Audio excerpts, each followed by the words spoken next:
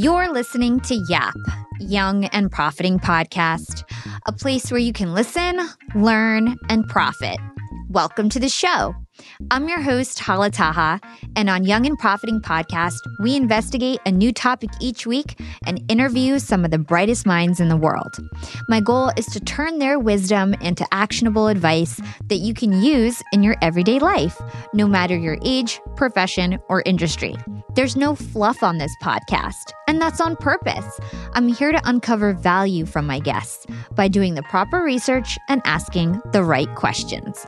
If you're new to the show, we've chatted with the likes of ex-FBI agents, real estate moguls, self-made billionaires, CEOs, and best-selling authors. Our subject matter ranges from enhancing productivity, how to gain influence, the art of entrepreneurship, and more. If you're smart and like to continually improve yourself, hit the subscribe button because you'll love it here at Young and Profiting Podcast. Hey, Young and Profiters, and welcome to a replay episode on Young and Profiting Podcast. Today, we'll be sharing my guest appearance interview on the Cubicle to CEO podcast hosted by Ellen Yin. I know so many of my listeners are podcasters, and those podcasters who follow me are always curious to know how I grew and monetized my show. I went on this podcast with Ellen and I revealed some tips and tricks that I've never shared before. So I'm super excited to be able to replay this episode for all you wannabe podcasters or newer podcasters who listen to Yap and are looking to grow and monetize your own shows. And I have some exciting news. I just launched a new podcast network called the Yap Media Network, which aims to grow and monetize middle-sized shows. So if you reach over 5K downloads or more per episode on your podcast, or have a smaller podcast with a large social media or YouTube following, DM me on Instagram at yapwithhala and let me know you're interested to learn more about the network. Without further ado, here's the replay of my guest appearance on the Cubicle to CEO podcast. Hey, Hala, we are so excited to have you on the show. If you guys have not heard of Hala before, she is the podcast host of Young and Profiting, an incredible show, the #1 education podcast, actually, which leads us to the case study that we're going to be diving into today. But Hala, before we talk about that, for those who don't know you, can you quickly share your Cubicle to CEO story? Sure. So I started Young and Profiting Podcast as a side hustle. I was working in corporate marketing first at Hewlett Packard and then at Disney Streaming Services. So I started Young and Profiting Podcast about 3.5 years ago, totally as a side hustle, totally as a way to just give back. I never thought I would make money from the show. And, I quickly recruited a volunteer team. They were actually fans who listened to my show. And I had 10 people helping me build the show for a couple of years. And then it really took off about 2 years ago. And, now we're a #1 podcast across all apps. And I started a marketing agency and I quit my full-time job in February 2020. And by the time I quit my job, I had 35 employees who already worked for me and the company. Wow. What an incredible story. So interesting that you quit your job right before the pandemic hit, right? Right before the whole world really shifted. And I didn't know that when you first started your show that your team was comprised of volunteers. I think that's very unique.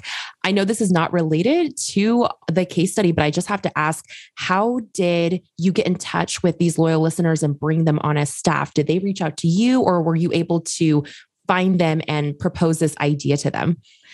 Yeah, so they all reached out to me. When I first put out my podcast, I had come with a lot of experience. I originally worked at Hot 97 and I used to intern for Angie Martinez. And throughout my years, before I worked in corporate and when I was an entrepreneur myself, I had many online radio shows. So I started out the gate with a lot of experience and my show was amazing. A lot of people say like, oh, I can't even listen to my first episode. It's so embarrassing. I'm like, take a listen to my first episode. It's amazing. Like I had 3 months to work on it. It's a masterpiece. And so people loved my show. And honestly, sometimes I feel like my fans were stronger back then. Like they were obsessed with my show and were like, we need to get the word out. And I had this like fan group on Slack, like 300 members who were like really obsessed with my show. And so they would just DM me on LinkedIn and say, hey, Hala, like I saw your show. I want to get the word out. How can I help? Can I intern for you? Can you you teach me how to do this? Can I make videos for you? Can I build your website? I just want to help you. And so I had a guy from Estonia who was building my website. I had a guy from Atlanta who was doing my videos. I had my business partner now who went to my same undergrad, but is like 8 years younger than me. He was working on my graphics and my logo and my social. And so it's like we all just were in a Slack group, and I was just teaching people how I would do it. And like I said, I never thought this would make money. We just had a very pure mission. And I think people were really attracted to that. They knew that I was just really genuine, wanting to help people and wanting to help other people elevate and become successful. And I think people were really attracted to that pure mission. In fact, I think that motivating a volunteer group is actually easier than paid employees, because paid employees feel like entitled. And then they like, I always say that it was easier to manage my volunteers who I never paid a dime than it is like with paid employees. I think a lot of that has to do with when you volunteer for something, whether it was your volunteer staff for your show or whether, you're just volunteering for your favorite nonprofit, doing work that gives you purpose as a human being, like outside of needing to work in exchange to live or to pay bills, right? I think it's a very different mindset. You're, like you said, it's truly mission driven and you're really bought into the greater good, so to speak. And so I can see why that was so powerful and so incredible that you were able to launch your show with such a loyal fan base, which I'm sure played a lot into how your podcast grew so quickly. I think I saw a stat that in 2020, I believe you had already reached 500,000 lifetime downloads in less than 2 years of launching the show. So I want to know, did you notice a steady growth from the time you launched your show to where you are now? Or was it a little bit more of like a flat line growth, and then all of a sudden there was a large spike that just shot you through the roof? It was totally hockey stick growth. It was totally flat for so many months. I was, 3,000 to 7,000 downloads a month. It would like sort of go up. And then, it really just turned up, and it was like literally like hockey stick growth, straight up line. Even till today, it's still like a straight up line. Now we're getting like 500,000 downloads like in a month. Like, wow. So it's like, it's totally different, and it just keeps growing and growing. And that's the beauty of like being consistent, because if I had let go of this dream a year and a half in and been like, you know what, we're just flat growth, like screw it. I was mission driven. And so it didn't matter to me whether there was 10 people or 100,000 people listening to the show. I always, like I said, my purpose wasn't to make money off the show. It just happened to be an outcome of the dedication that we put into it. So like I said, it really just skyrocketed. And really the key was that I got really creative and I changed my mindset. So in the beginning, I was trying to push people from LinkedIn, which was my main platform, to my podcast. And I would always focus on Apple. And I would always give people my Apple link. And I was obsessed with ranking on Apple and reviews on Apple. And that's all I cared about. And then I stepped back and I was like, you know what? Like, we're not growing. And if we want to continue doing this, like, I want to pay my team, and like, how can we grow? And so I decided that I had this platform to leverage LinkedIn, and that there was all these other players in the market. And we're really creative and scrappy. So the same outreach strategies that we used for our guests, I took my team and I said, hey, let's find all the podcast players. Let's get all the contact information we can find. Let's reach out to these people, introduce ourselves, see if there's any cross promotion opportunities. And I'll promote them on my LinkedIn if they promote me in their app, because I want to be visible to all these app users outside of Apple, outside of Spotify. So now, for example, I'm like one of the number one podcasters on Castbox. I have 180,000 followers and 2 million downloads just on that platform. And that's because they've been sponsoring me they sponsored me for like a year straight, because I was like the first podcaster that reached out to them and said like, hey, like, I want to work with you. And so they were like, your stuff is really good. We'd love to share your stuff because it retains our listeners and you're promoting us. So it was like a win-win situation. And so I did that, and I just replicated that with Stitcher and Player FM and Podcast Republic and all these other apps. Whereas now I'm the number one education podcast across all apps. If you go look at my Apple, I'm not the biggest podcast on Apple. I rank pretty high, but I'm not the biggest podcast on Apple. I'm the biggest podcast across all apps. And so my success was changing my mindset and realizing that I can change the industry and I don't need to follow the lead of anybody else. I created my own lane and decided that just because I can't break through on Apple doesn't mean I can't be a successful podcaster. After I did that strategy, we literally went from 3,000 downloads a month to 50,000 downloads a month to 100,000. And like I said, straight up line. And then I got on the cover of Podcast Magazine and, just kept thinking of creative strategies to grow my show. Incredible. So we've had quite a few guests on the show before talking about podcasting, different aspects, right? Pitching yourself for a podcast, starting a podcast. And podcast growth is such an interesting conversation because I think a lot of people say the same things over and over. You're the first person that I have interviewed on the show, but also just had a casual conversation with who really thought outside the box. And I like that you said for you, it was about not following the playbook of what's always been done, but instead looking and saying, okay, if growth is so hard on Apple Podcasts because there's so much, competition here, how can I think outside the box and look at some of the other apps that have active users, but have active users who maybe who are not tuned into podcasts at the moment. So that's really, really interesting. When you reached out to these different apps, were you reaching out directly to the CEOs, the owners, the leadership team, or did you kind of, I guess, infiltrate from the bottom up and just connect with a team member? It's a really great question. So essentially, I asked the team to look for marketing roles. So partnerships was like a keyword, marketing coordinator, CMO, marketing director, anybody who had to do with marketing or partnerships is somebody who I wanted the team to contact. The other thing is I had them go on their websites and see, like, a lot of these apps have information like that. So with Castbox specifically, they had a page that was soliciting for Twitter influencers. Now, I wasn't a Twitter influencer, but I had a LinkedIn following. So I just contacted the same email that was soliciting Twitter influencers and was like, hey, I don't have a big Twitter following, but I'm huge on LinkedIn. Do you guys want to talk? And they were totally into it, and then it turned into this whole thing that really just pushed my career to the next level. And then same thing, my hosting provider. That's another clue. Do you have a hosting provider? They want to promote their in-house podcast. So if you have a growing podcast, I had Podbean at the time. So I reached out to Podbean and then they started sponsoring me and pushing my episodes. And so I just leveraged what I had. That's the key. It's being creative. It's being scrappy in terms of finding that email contact, having the courage to email them, having the courage to ask, and then having something in return. That's the key. The thing is that I did have something to leverage. I had an enormous active LinkedIn community that I had grown. And that was by chance. I started LinkedIn to promote my podcast, but it turned out that people on LinkedIn loved my stuff. But that didn't mean that they went and downloaded my podcast because 50% of the people in America don't even listen to podcasts. So I had a lot of people on LinkedIn that were just not listening to podcasts yet, or didn't want to take that step or go the extra mile. They just wanted to see my clips of my podcast. They didn't necessarily want to listen to the whole thing. So I was like, okay, I've got this community to leverage. And how can I trade it with other people who want that audience? And so it's just trading audiences. That's how you have to think. So if you're out there and you're a podcaster, you need one platform to leverage. And so I parlayed LinkedIn into growing my podcast following, into growing my Clubhouse following, into now growing Instagram. So don't be so scatterbrained where you're focusing on so many different channels and you can't grow any of them. Just focus on one that you can then leverage.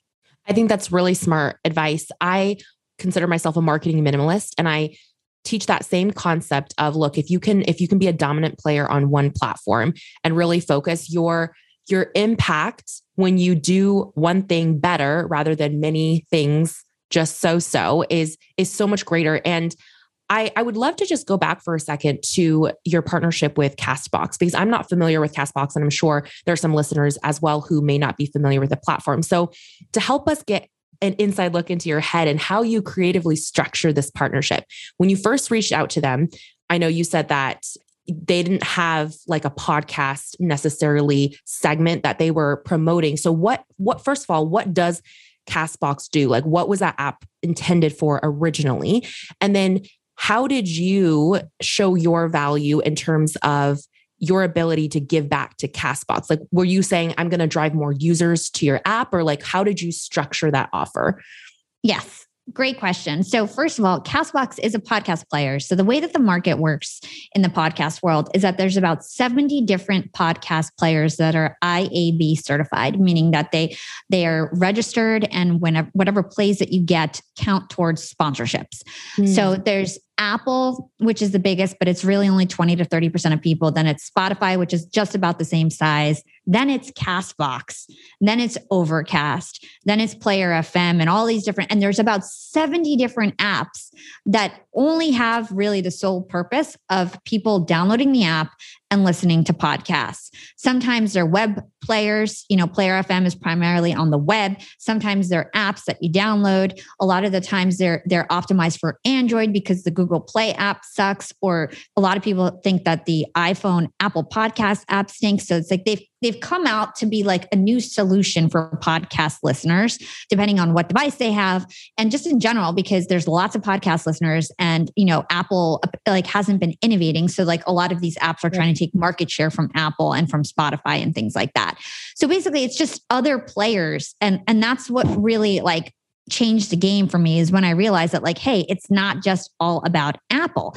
And also Apple rankings aren't the only thing that matters. There's something called Chartable. If you're a podcaster, you should know about this platform. And essentially it will rank your podcast across all apps. So when I say I'm the number one education podcast across all apps, what I mean is on the Chartable charts, I'm always ranking number one in education. So even those big podcasts that are on Apple, like Lewis Howes or whatever, I've ranked higher than them across all apps in terms of my numbers of downloads.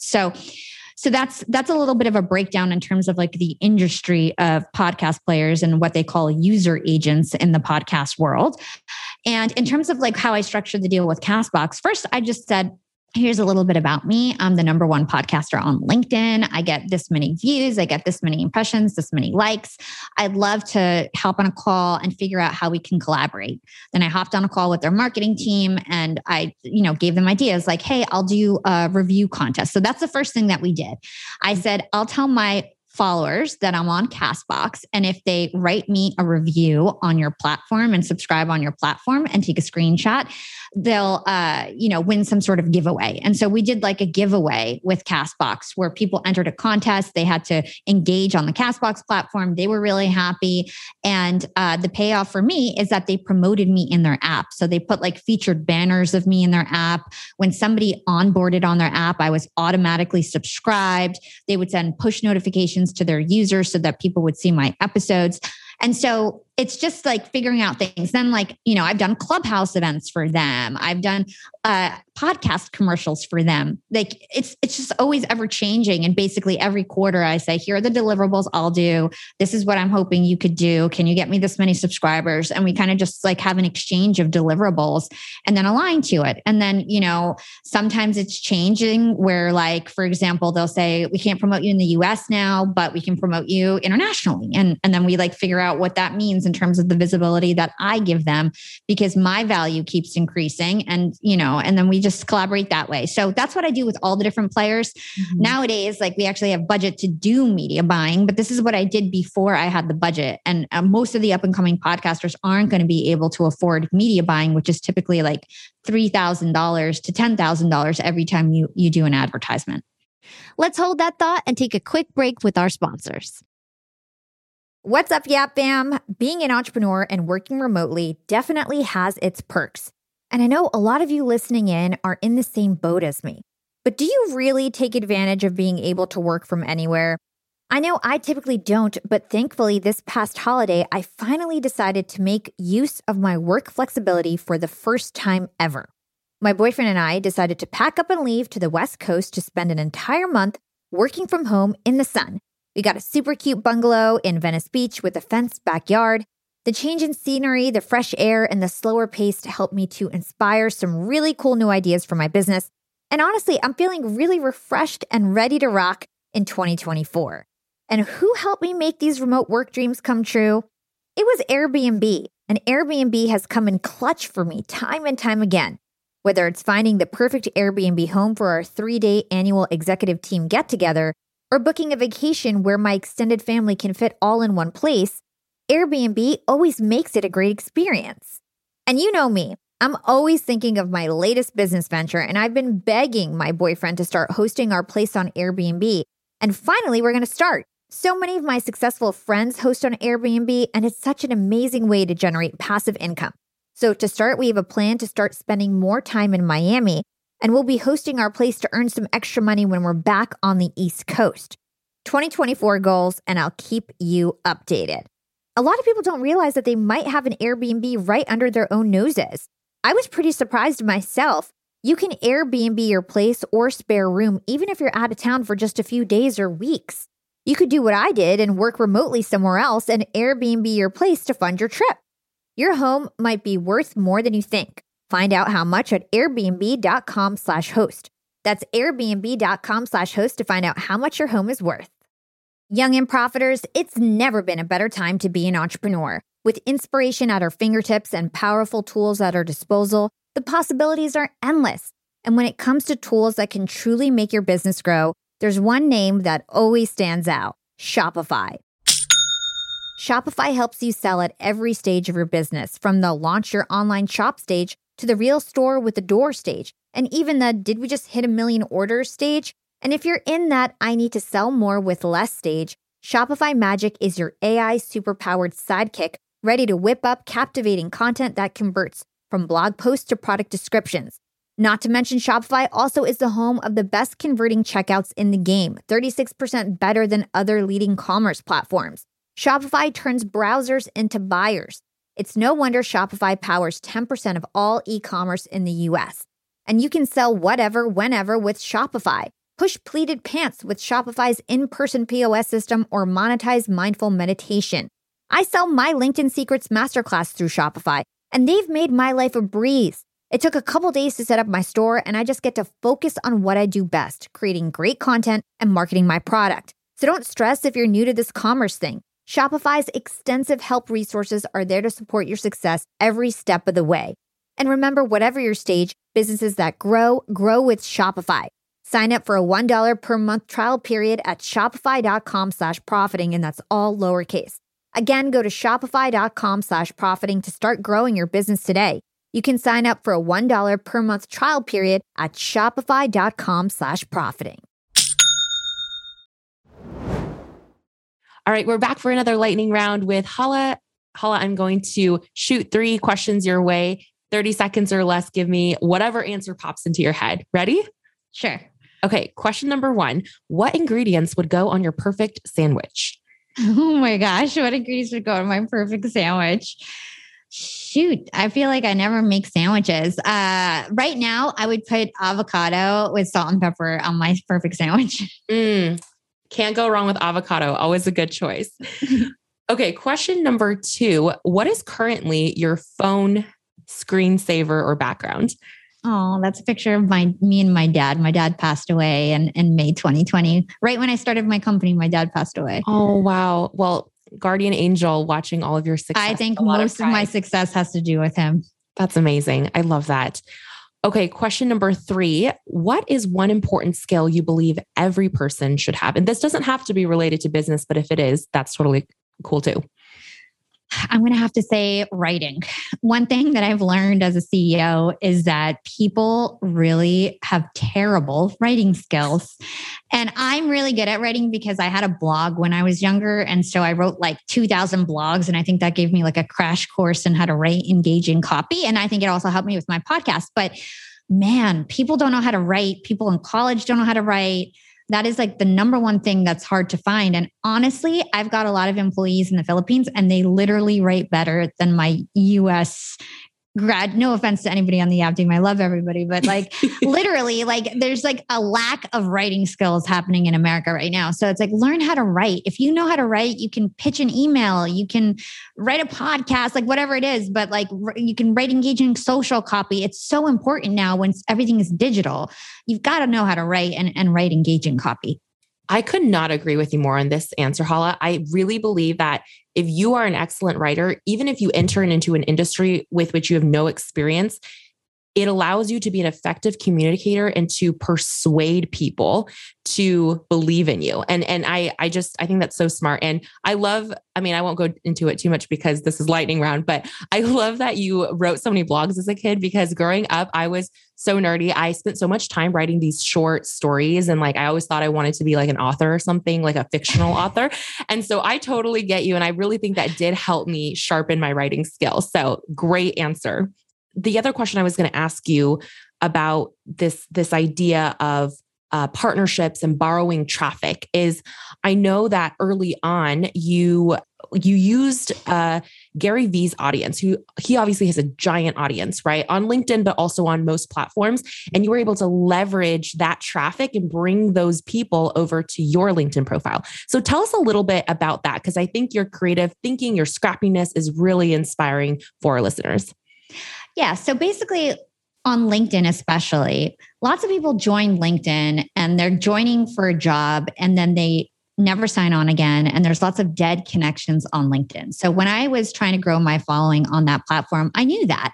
And I knew that I didn't want to just aimlessly follow people that I didn't know if they engaged. And I knew that if I wanted to go viral and if I wanted to grow my page really fast, that I would need to have active, engaged users in my network. And so what I did was target people who I thought were my lookalike profiles. So Gary Vee at the time, now we're like competitors on LinkedIn, but at the time he was like way bigger than me, right? And he was like this huge podcaster and he'd always go viral. And I thought that his content was very similar to mine and his following would really like my stuff. And so I just got creative. Everybody who liked or commented, and I prioritize comments because they are worth more in the social world. Anybody who commented on his post, I would send a DM and an invite. And I'd invite them to connect. And I'd say, hey, what's going on? My name is Hala. I noticed you like Gary Vee's content. If you like his content, you're going to like mine too. I said, if you like his content and podcast, you're going to like mine too. Mm-hmm. So nobody was doing this at the time. Now people do this all the time because I've been sharing this strategy, and more people do it. So people were really intrigued and they're like, oh, thank you so much for thinking of me. And so happy to connect. And then I'd say, well, so nice to meet you. I'd love for you to listen to my podcast. Here's the link and let me know what you think. And if you like it, drop me a review. And so I would start these organic conversations. And it did a few things that really helped me. First of all, the way, and I didn't know this at the time, but the way that LinkedIn works is that if you DM people, they're going to consider you to be a closer friend. So my stuff started to pop up in everyone's feed more because I was DMing all these people. So that's number one. Number two is psychologically, these people were attached to me because I was up and coming. I had the guts to introduce myself, to tell them that I think they're going to think I was giving them something for free. I wasn't selling. I was just connecting and being genuine. So these people felt compelled to support me and be my fan. And I have so many people who are like, oh, I've been following you for 3 years. I can't believe how much you've grown. And this is incredible. And there's so many people like that who just love to support me because I really did it one by one. And a lot of people know that. So a lot of people felt really compelled and attached to me and supported me and engaged on my content. And then the other thing is that because I had acquired so many of Gary Vee's followers, so I probably acquired 9,000 of his followers. Every time I would comment on his post, even if it was a picture of a cat or something, I would get 100 likes and it would be the top comment.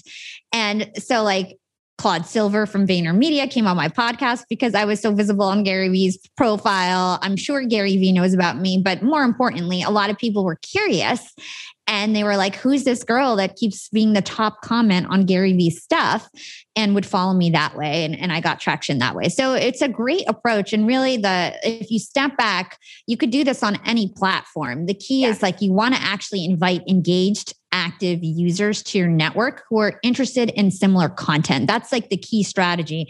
And so I've taken that strategy and used it on many different platforms and in many different ways. And so, like I said, the key is finding those people who do engage on content and then inviting them to your network. I love it. Your breakdown is so simple and clear. And I feel so aligned with everything you're sharing because we teach a very similar connection-based strategy for generating traffic when you have a small audience yourself and learning how to borrow existing audiences. This is a concept I talk about in depth in my free masterclass, which if you're a listener to this show, you're familiar with, or if you're brand new to the show, you can go to ellenyin.com/get clients to give that masterclass a watch. So partnerships obviously have played a huge role in the growth of your show, Hala.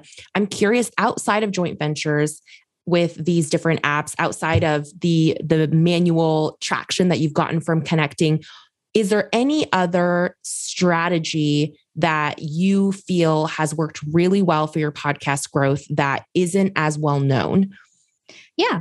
I would say leveraging live platforms. So, for example, when Clubhouse was hot, I jumped all over it. I would do live episodes on Clubhouse. And one of the things with any sort of live stream, whether that's LinkedIn or Instagram Live or Clubhouse, the fact is that people are just listening for a few minutes. They're hopping in for 15 minutes and they get distracted and they hop out.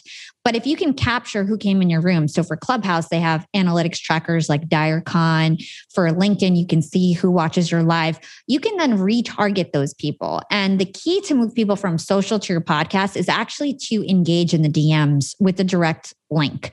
And so you can basically see everybody who came into your Clubhouse room, for example, and then you can retarget them with the replay link. So for example, I would have a live episode and then let's say 3,000 people came in and out of the room. Maybe there was 300 or 500 people at a time. And then after the event, that's where really I saw the most traction. I'd say, thanks so much for listening to me and Chris Voss live on Clubhouse. If you only caught a few minutes, we actually have the replay up that's live. And here's a link to that episode.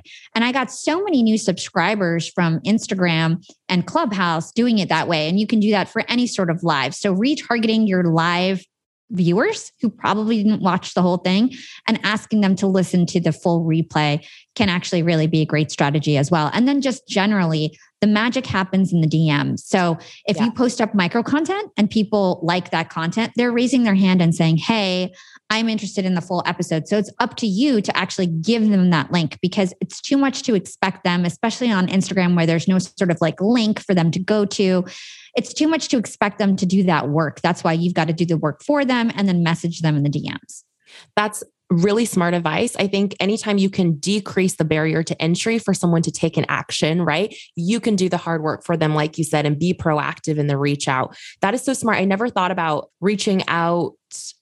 Like, of course, we respond to all comments, right, on our posts, but thinking about how, like you said, if someone likes a piece of content, like a piece of micro content, like a quote from an episode, that's indicating they have interest in that piece of content or that episode in particular, and then reaching out and being like, hey, did you have a chance to listen to this week's show yet? I love that. 100%. Yeah. And right away.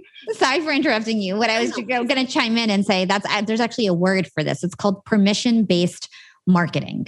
And you can use it for anything. So if you post a post about your course, anybody who's commenting on that is like raising their hand and saying, hey, I'm kind of interested in this course. Maybe I'm too shy to DM you directly about it or too lazy to go directly to it. But like you have permission now to solicit me, and 90.999% they will not give you a negative response because you have a connection point then to be like, hey, I noticed you commented on my post about XYZ. If you want to learn more, here's the link. And no one's going to be mad about that because they took the initial action and you're just responding to it. Yeah, I think the idea of permission and consent is so important when it comes to sales, but especially in a place like DMs where it is so personal, where it is so one-to-one, making sure that you're reaching out to people who are actually interested already in what you have to offer. I love that advice.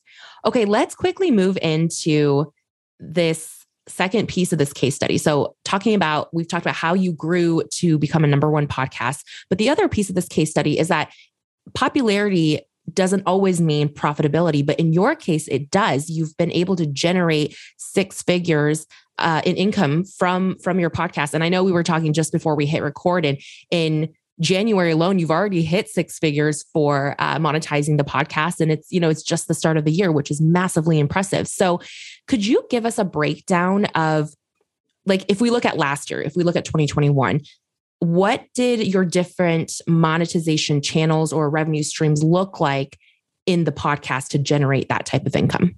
Yeah, I'd like to even take it further back because I feel like I wouldn't be honest if I didn't give everybody the full picture. So yeah, I want everybody to know like the full picture. So when I first started, the first 2 years when I was getting, let's say like a year and a half or so, when I was only getting 3,000 to 5,000 downloads a month, I I wasn't getting any sponsors, none, zero, partially because I wasn't pitching, but also because I was too small of a show, quite frankly. But what I did do was affiliate marketing, and that got my feet wet so that I knew how to read commercials.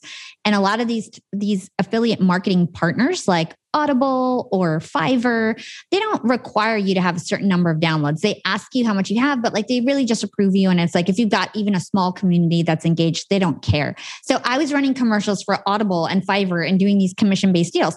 But to be honest, podcasts are primarily an awareness tool. So I tested those things, but I didn't get a lot out of it. So I don't want you guys to think that, hey, if I do affiliate marketing and I have a small audience, like this is going to kill. No, you'll probably make like a couple $100 or, a month on each partner that you have if you have a small audience.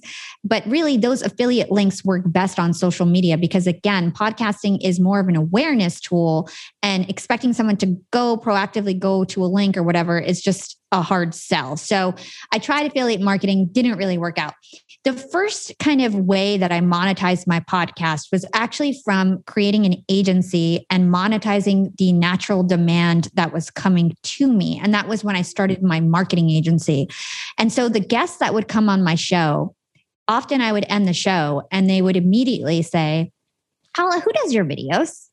And I'd say, oh, I have this intern, like I've got interns, I've got a volunteer team, like I have a full-time job. So like, I can't help you, sorry. And I maybe had this conversation like 30 times, like wow. Literally.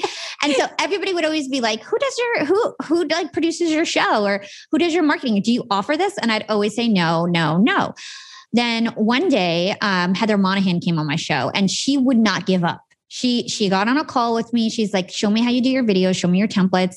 So I showed her our Slack. I showed her our Drive. And she was like, Hala, I literally just had a call with Gary Vee's team 2 weeks ago. And your stuff is more impressive. Like, you have to start a marketing agency. You have it. Like, I want to be your first client. And I said, all right, I'll give it a shot. So that was when everything turned around and we quickly started to monetize. Within the next month, we were making $40,000 a month just with the marketing agency. By the next month, it was like 60, then 80, then 100. And it's like, we just kept getting these marketing clients. And it happened so quickly and so organically because my podcast was a lead generation tool. Mm-hmm. We did podcast, we did social media. It started with videos and images, and then it turned into taking over LinkedIn. Then it turned into taking over people's LinkedIn, Instagram, YouTube, and then end-to-end podcasts. It's like everything that my team did for me, I just started to sell to my clients. And so the people who would come on my show were my typical target clients. They were best-selling authors, CEOs, celebrities. And so people often think that there's only one way to monetize a podcast, and there's not. You can use your guests as a lead generation source. So that's what I did and how I first cracked the code to monetize my show. And within 1 year, we made almost $2 million with our agency. And I've scaled it to over 60 team members. So that was the first way that I really, really cracked the code. Monetization came later in terms of sponsorship. So I did the marketing agency for about like 8 months or so.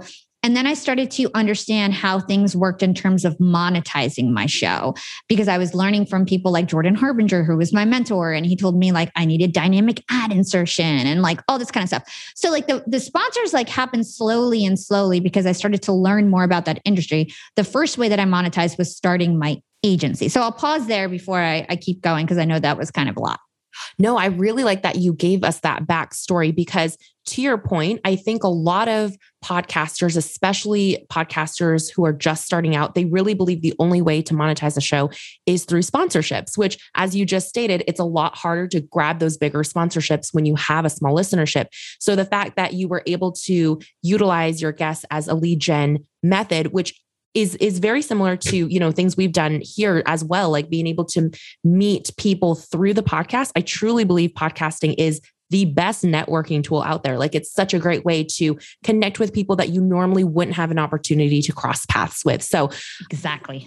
I think that was so smart how you were able to turn that then into a thriving agency. And so then after you had set up this successful agency, actually, before I ask you that next question, just because I know our listeners really love numbers and the nitty gritty, when you started signing clients, I know that you were just taking the systems and the skills that you were already utilizing for promoting your own show and just transferring it essentially to these clients.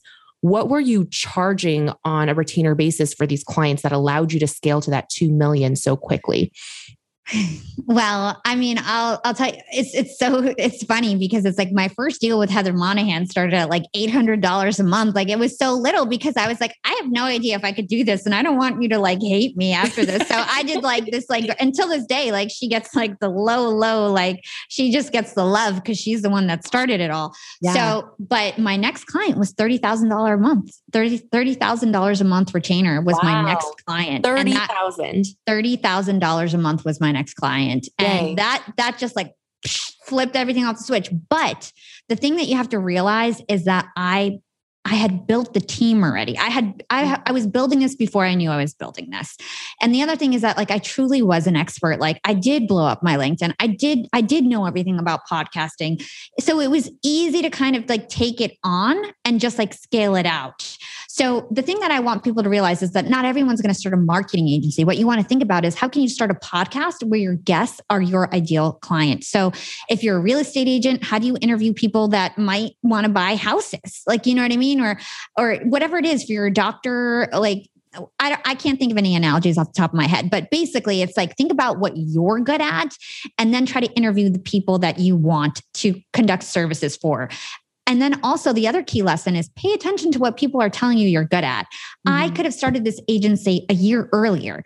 And the agency is what really blew everything up for me because once I got like, you know, my first $30,000 a month, for example, that I could pay my team, all of a sudden I had resources to do media buying and advertising. All of a sudden I had the same level of team that like my client that had basically that client was funding my brand too. All of a sudden. And so it was like, it's not really, and to be honest, I never had the goal to be a marketing CEO, but I was really good at it and I had the skills. So I was like, let me do this. Really, my goal was when anybody would ever ask me, like, where do you see Young and Profiting in 5 years before the marketing agency?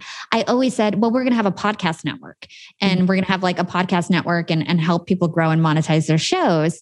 And then now I've started that, but it's because of the marketing agency and because the marketing agency basically funded me and I consider my clients like my investors.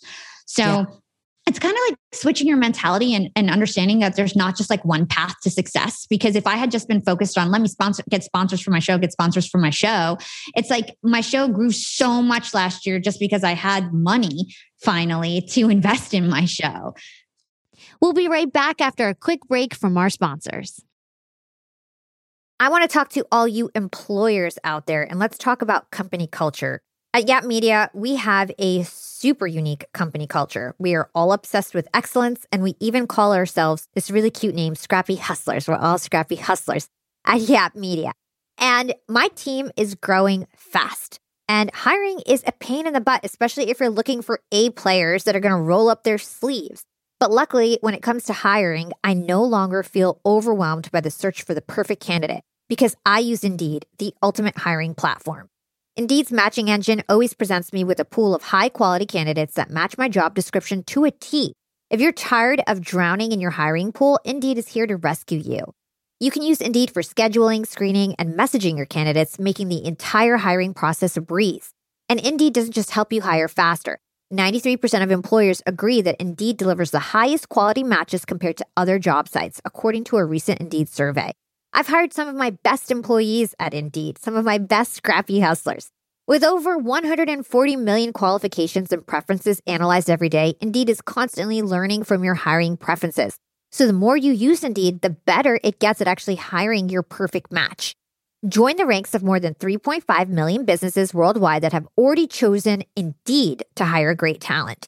And listeners of this show will get a $75 sponsored job credit to get your jobs more visibility at Indeed.com/profiting. Just go to Indeed.com/profiting right now to support our show by saying you heard about Indeed on this podcast. Indeed.com/profiting. Terms and conditions apply.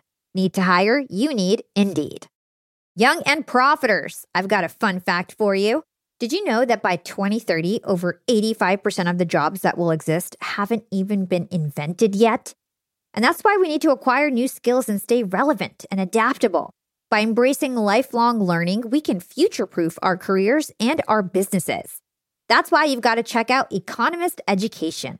Economist Education provides online executive education courses tailor-made for professionals just like us, crafted by The Economist's own editors and special experts. Economist Education courses are designed to sharpen your professional skills in key areas like data storytelling, critical thinking, sustainability, and so much more. I highly recommend checking out the Economist Education course, Business Writing and Storytelling. It's packed with valuable practical advice on how to inform and persuade through writing reports, social media, presentations, and beyond. The best part, these courses are online, flexible, and self-paced, lasting anywhere from 2 to 6 weeks. You're guided by expert tutors. You'll dive into a mix of videos, podcasts, texts, quizzes, and weekly assignments. Plus, you'll get a 3-month digital subscription to The Economist to support your learning journey. Economist Education provides access to online forums where you can network with peers around the globe. In a world where knowledge is power, Economist Education empowers you to lead the way. Economist Education is an incredible way to stay ahead in business. And I've got a special offer to get you started. Get 15% off any course, only available by going to my special URL, education.economist.com/profiting, and then enter the promo code profiting at registration. This offer ends on March 31st, so don't wait. For 15% off, go now to education.economist.com/profiting and use code profiting. Again, this ends on March 31st. If you want 15% off, you've got to go to education.economist.com/profiting and use promo code profiting at registration. Young and profiters, I actually have a nasty habit of ordering way too many groceries. I'm embarrassed to say it, but I've wasted so much food in the past, and I felt really guilty about it, but now my conscience is clear with HelloFresh. Each week, I get ingredients shipped to me with step-by-step recipes. I get fresh, pre-measured ingredients that get me whipping up delicious dinners in no time. And then I reduce waste because you get exactly what you need and nothing else. I love trying new foods, and HelloFresh has over 45 recipes and more than 100 seasonal add-ons to choose from every single week. It's so much fun to pick out my meals. It's easier than ever to find something that everybody in your family will enjoy. I personally like to stick with the basics when it comes to HelloFresh. I get their meat and veggies plan. I love the options they have for that. And trust me, it's cheaper than takeout, and with pre-proportioned ingredients, you'll never waste money on excess food. And now Green Chef is owned by HelloFresh, which gives me an even wider variety of meals to choose from. There's something for everyone. I love switching between the brands, and you can enjoy both brands at a discount with me now. Skip the grocery store and save time with easy, tasty recipes delivered to your door. Go to HelloFresh.com/profitingfree and use code profitingfree for free breakfast for life. That's one breakfast item per box while subscription is active. That's free breakfast for life at HelloFresh.com/profitingfree with code profitingfree. It's like that flywheel effect, right, Hala? Like one thing leads to, it's like a snowball rolling downhill. It's so hard, that initial push, and it's so tiny, but the more it gains traction, it's like everything grows in alignment with that. And so I can see how it's like being able to connect with the right guests, started your agency, which then gave you the cash flow to then finally do the bigger things like media buying, which of course then grew your show even more, which then of course attracted sponsors. So I think that's really smart of you to position it that way. Like, how can you utilize your podcast as a way to connect with the people that you most want to service or that you most want to partner with? Yeah. Great piece of advice. Okay. These days though, obviously sponsors are interested in you. So could you give us a little taste of, like, on that side of things, what does that revenue breakdown look like? And if there are any other monetization channels outside of your agency and sponsorships that you currently utilize that people may not have heard of before, we'd love for you to share that too. Yeah. Now this part is juicy because this part, I basically had to find out the information. It's not very available. There's not many podcasts that actually are like really monetizing their shows, especially if you're an independent podcaster that's not part of a network, right? And I'm an independent podcaster. I'm just starting my own network because I figured it out all by myself. And so part of this was getting people who are more experienced than me hanging out with me and mentoring me. And so in particular, it was Jordan Harbinger, who's my podcast mentor. He's a huge podcaster. And the only reason why he mentored me is because I used to write his ad copy for him. I would just reach out. I had him on my show. I would tell him about media buying opportunities because I was really into media buying and getting all these sponsorships with all these players like I was telling you guys about before. And he was super interested about that. So he started promoting on Castbox, and I got huge returns for him. And then he literally is in my Slack channel and talks to me every day. And so I was trying to understand from him, like, how are you monetizing your show? And I truly believed and would tell people that a podcast is not a business and you're never going to be able to monetize. Like, you're never going to be able to have a living off your podcast. And I used to literally tell people that because I thought that was the truth. But then Jordan was like, what are you talking about? I'm making millions of dollars a year. Like, Hala, like, you've got downloads, like, you've got to monetize this. And so first of all, it was doing research. There's advertising agencies who will basically sign you on and take a profit share of what they sell. So for us, like, you guys know, we're really scrappy. We're not shy about reaching out to people. And so we reached out to all these different ad agencies. Hey, what's up? Like, maybe we had 20,000 downloads a month, or, when we first started reaching out. Actually, let me back up. You need like 5,000 downloads an episode, sometimes 15,000 downloads an episode before these agencies even consider you. So before, I wasn't even a candidate before, which is why I thought it was impossible. But once I was a candidate, it quickly can become lucrative. And so part of this is knowing that there's many ad agencies out there. So there's kind of two ways you can go about it with podcast ads. Okay. There's ad agencies, and they'll take a cut. So they'll take anywhere from 15% to 30% of the revenue share of whenever they book any sort of podcast reads for you. And then you can also go direct, and that we do both. So we go through like 7 different ad agencies, and we also go direct and we sell our shows, and we're very good at it. And so we're totally sold out for Yap and all of our network shows. And that's why I decided, it's time for me to launch my network. Like, my whole dream, it's happening now. Right. So those are the 2 different ways to do it. And in terms of like how it all works and the money behind it, you essentially get paid CPM. That's the industry standard. Podcast ad reads and monetization of that is very standardized. First of all, they're only tracking IAB certified downloads. And so a lot of the podcast players out there don't actually show you exactly what your downloads are. And so, for example, we moved over to Megaphone, which is like totally like a certified platform that all the brands trust. And like, my downloads immediately decreased because it was only tracking IAB. So that's something you guys need to understand, especially if you've done like promotions or whatever. Like, you need IAB certified downloads, which means like people have listened for more than a minute and things like that. So back to how it works. So it's by CPM. So that means that you're going to get paid a cost per 1,000 downloads. CPM cost, it stands for cost per mil, which means cost per 1,000 downloads. So the average CPM is $22. The more niche you are, for example, like my podcast sells, even though we're not that niche, but we're just a good show and we've got a good brand. So I sell it at like $32 or $35 per CPM. And basically what you do is you try to grow your show's average downloads as much as possible. And then you can layer on commercials. So if you think about it, if you have like one commercial that costs $500, if you play 4 commercials on one episode, that's $1,000. If you add 2 pre-rolls, which maybe are half that cost, that's $1,500 that you made in an episode. Now, if you do 2 episodes per week, now you made $3,000 an episode, and now you can make $12,000 a month. Right? Just off your podcast. So it really adds up quickly when you think about how you can layer in commercials. So now we're so booked up that I'm thinking about, I have to add a 3rd episode because we've got all this, like, people want to sponsor and people like to listen to my show. So why not add more content that I can monetize? And everything that I do now has this other angle because I can monetize whatever I put out on my podcast. So it's really about growing your downloads and then putting out the connections so that you have a pipeline of brands who will buy your show. So that I'll pause there because again, that was like pretty dense. So do you have any questions about that? Yeah. Well, I was going to say, what an amazing problem to have where you're booked out to the point that you might need to create more content to create space for those sponsors.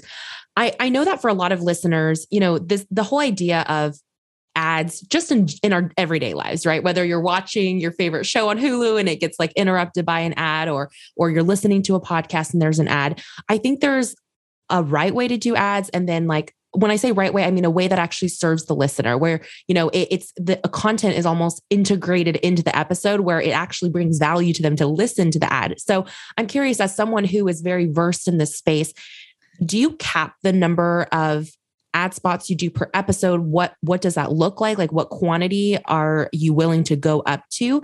And how do you bring value to your listeners through ads? Do you get creative in perhaps presenting the ad in a different way than just like a kind of more of that dry read?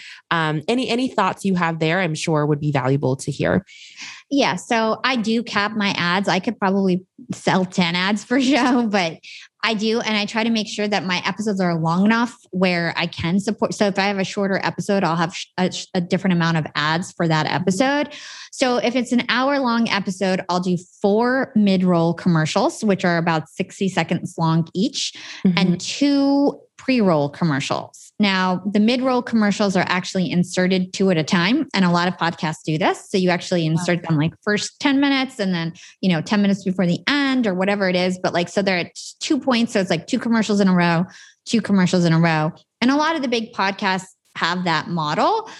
So me in total, I have about 6 commercials per episode. And then I put out 2 a week. Now we're putting out 3 a week because we've got to satisfy all this demand. Right. And so in terms of making it engaging, actually podcast listeners love to listen to commercials. You'd be surprised. I don't get many people skipping over my commercials. And that's because I use it as a chance. I always try to go really personal because I have an interview podcast and even my solo episodes are really about like driving home, like how to be a better negotiator or like really like, educational topics. I don't really talk about my personal life. So I save my commercials to talk about like my workout routine or like my fight with my boyfriend or like, you know what I mean? So it's like, interesting. I infuse my personal stories on purpose, specifically in my commercial. So I actually think my audience looks forward to it because they're usually like funny. It's usually me like poking fun at myself or telling something really personal where they're like, wow, I had no idea Hala likes to bounce on a trampoline for her workouts. Like, you know what I mean? So, so I just try to give like those little tidbits of information. And then honestly, the audience feels more connected to you because they know more about your personal life. So I use it as a way to share my stories. What a cool way to position it as them getting a slice into or a look into your personal life. It's almost like exclusive content. Like, oh, you can only exclusively find out about my life through these ads, which like you said, it doesn't make it feel like an interruption, but rather like a native piece of content that they look forward to. So that's brilliant. Everything you've shared today, Hala, I think is just so smart, so creative. And I know I've used that word so many times, but I feel like it's just a testament to what is possible when you don't like box yourself into this is the way things have always been done. And you instead think, okay, like what can I do that's different? How can I leverage connections and create my own path? So thank you for this very inspiring conversation. My last question for you, I ask all of my guests, is what does being a CEO mean to you? Ooh, what does being a CEO mean to me? So really, I hope that I know that everybody has their own path. Right. So like, I'm really clear with that. I never think like, oh, this person's going to be on my team forever. So it's like, my goal is that they're really productive while they work for me, that they learn from me and that they leave the experience when they leave. And it's a happy mutual thing. And and they leave thinking like, wow, like this was such a great part of my journey. And I'm going to remember this experience and be happy that I did it and what I contributed. And remember that Hala was like there for me and helped me along my way. So it's like me as a CEO, it's like, I just hope my team loves working for Yap. And for as long as they work for me, that they do love their job and that they loved the experience and what they learned. And then same thing with my clients. Like I want to serve them for as long as they're with me or not with me. It's like, I'm here to serve my clients. So my goal is to make my clients happy. And all of this happened kind of because I think my destiny is to own this podcast network. And it's just like, I just want to enjoy the journey and do my best along the ride. What an empowering leadership mindset. That is very rare, I think. In fact, you're the only guest I've ever had on the show who has taken their answer to this question in that direction of recognizing the fact that not everyone's journey is going to be tied to yours forever, but how can you both show up together and make the most of that piece of the adventure together that you guys are on the ride. So I love that answer. Thank you so much, Hala. Thank you so much, Ellen. This is so much fun. So what'd you think about this episode on the Cubicle to CEO podcast? I hope you enjoyed it. And if you're a podcaster, I hope you learned a few new hacks to grow and monetize your show. Be sure to let me know your thoughts by dropping us a review on your favorite podcast platform. Or you can connect with me on social media. You can find me on Instagram at Yap with Hala or LinkedIn. Just search for my name. It's Hala Taha. Big thanks to the Yap team as always. This is Hala signing off.